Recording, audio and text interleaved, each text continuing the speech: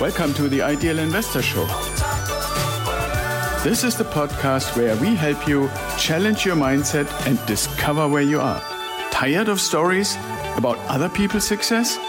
We can help you change your life, determine your time freedom point, and join us on the journey to financial success. Let's go. Hello and welcome back to another episode of the Ideal Investor Show. And we're continuing in a certain way the series of what are kind of like successful, relatively famous people say about their experiences and mottos and slogans and stuff like that. So one that I recently saw from Warren Buffett as part of one of the shareholder letters is where he says, the business schools reward difficult, complex behavior more than simple behavior, but simple behavior is more efficient. And so that sounds a little bit complicated, but I think what he is talking about in that context is that in business schools, like people say, I have a MBA from Harvard or an MBA from the Wharton School of Business or anything like that, is that there's a huge amount of focus about how are the numbers calculated? How are you basically being turned into an accountant? How do you read the quarterly reports and the annual reports and the balance sheet and all that kind of stuff? And I'm not saying this is not relevant or is not important or you shouldn't know this, but it's a matter of emphasis. And I want to tell a little bit of a short story about my own experience. So as most of you know, I was an officer in the Air Force. I had my bachelor's degree. I got my staff officer school and all those kind of good things. And so when I got towards the end of my career in the Air Force, I was asking around, what are the things that I need to do to be successful in the business world or in the civilian world, if you want to call it. And most people said, well, nowadays, if you don't have a degree, it's probably going to be harder to get into really more top positions. And so I went out to graduate school to get a degree in organizational management and leadership.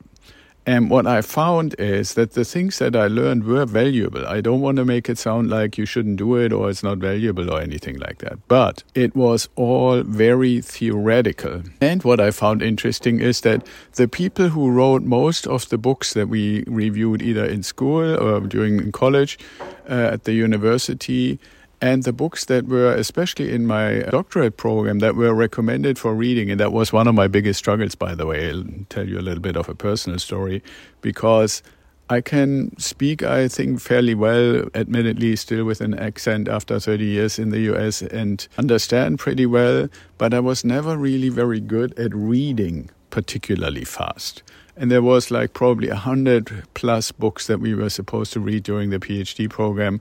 And I was always slow finishing the books or the articles or the assigned reading because my reading speed was just not that fast. And so there are all kinds of tricks, and I know anybody who wants to put comments on how can you increase your reading speed, there's really cool stuff. Anyway, so what I, on the other hand, realized is because I was somewhat frustrated that I couldn't read faster, I also wanted to find out a little bit who are the people that are actually writing these books. And what I found is quite, at least to me, frustrating, is that a lot of the people who wrote the books are either university professors or people in some form of an advisory role, or they have come up with some certain theory that is based on academic research. But when you then say, okay, so how many mid-sized companies or even larger companies have they ever been involved with? Have they founded? Have they really run? You find out most of them have never really actually been in the role of leading and running a business. Now, what does that have to do with the complexities? Ultimately, there are, I think, two sides of a coin. And so what Warren Buffett meant, I believe, when he says the business schools put more emphasis on complexity when the reality is simple is more efficient, is if you know that there are certain things, for example, that your customers want, then it doesn't matter that there is a really complex and complicated way to explain to them exactly how it works when all they want is a certain service for a certain price delivered in a dependable way. The same is kind of true for products too. Now, it's not always only a matter of what does the customer want. But when you look at some of the things, I believe if you look at, for example, modern companies that are really successful, and especially like a Tesla, they basically coined the term, the best part is no part, right? Or first principle thinking. That is a really abbreviated way of what Warren Buffett was pointing out. Don't make it more complicated than it needs to be, right? And that's, I think, a very important lesson. So when we are actually looking at our investing in residential properties, then we can weigh, I should just give you a quick example. In an area that is generally well performing, we can weigh, okay, if we want longer-term relationships where it's less likely that our tenants are going to move in and out of the property all the time, then you want to offer them a single-family residence, basically a regular house.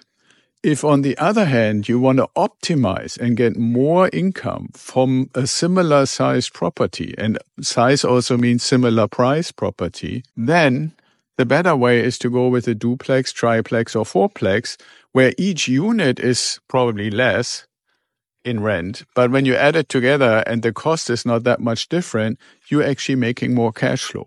But you pay, in a sense, a little bit more because you have much more turnover, because if somebody lives in one unit of a triplex and there's a similar priced house available for maybe just a few $100s more a month, then it's much more likely that they, as soon as they find a house they like, they would leave. So your tenants are probably in your properties 1 or 2 years, whereas in a single family property, if it's a really nice one and they like what they have and where they are, they stay. I have some properties where the tenants have been in there for 5 years and have given no indication that they would want to leave, right? So those are the kinds of things where think about what do the customers want, what are you able to offer, what is a fair price, what is good quality, and make it available. Now, the other part of the complexity I want to touch on briefly is you can go obviously on the internet nowadays and use AI tools and a million other things, and you find all kinds of information. And then you have to sort through it and develop your own way of how do you actually decide what is the thing that you want to go after. Or you can make it much, much less complex and much, much more efficient and much simpler by just working with us. Now, I understand that working in a mentoring program and getting advice from somebody like me on how to invest and what to invest in is not an easy and quick decision. So that's why I recommend go to idealinvestorshow.com, find the button there and book a call, and let's have a conversation so we can talk about it and you can see if you like how we do it, what we're doing, how we're going about things. And if you like it, you join us. And if you don't like it, we had a nice conversation. So I hope you do this soon so we can talk. And for now, be well, stay safe, and I'll talk to you tomorrow.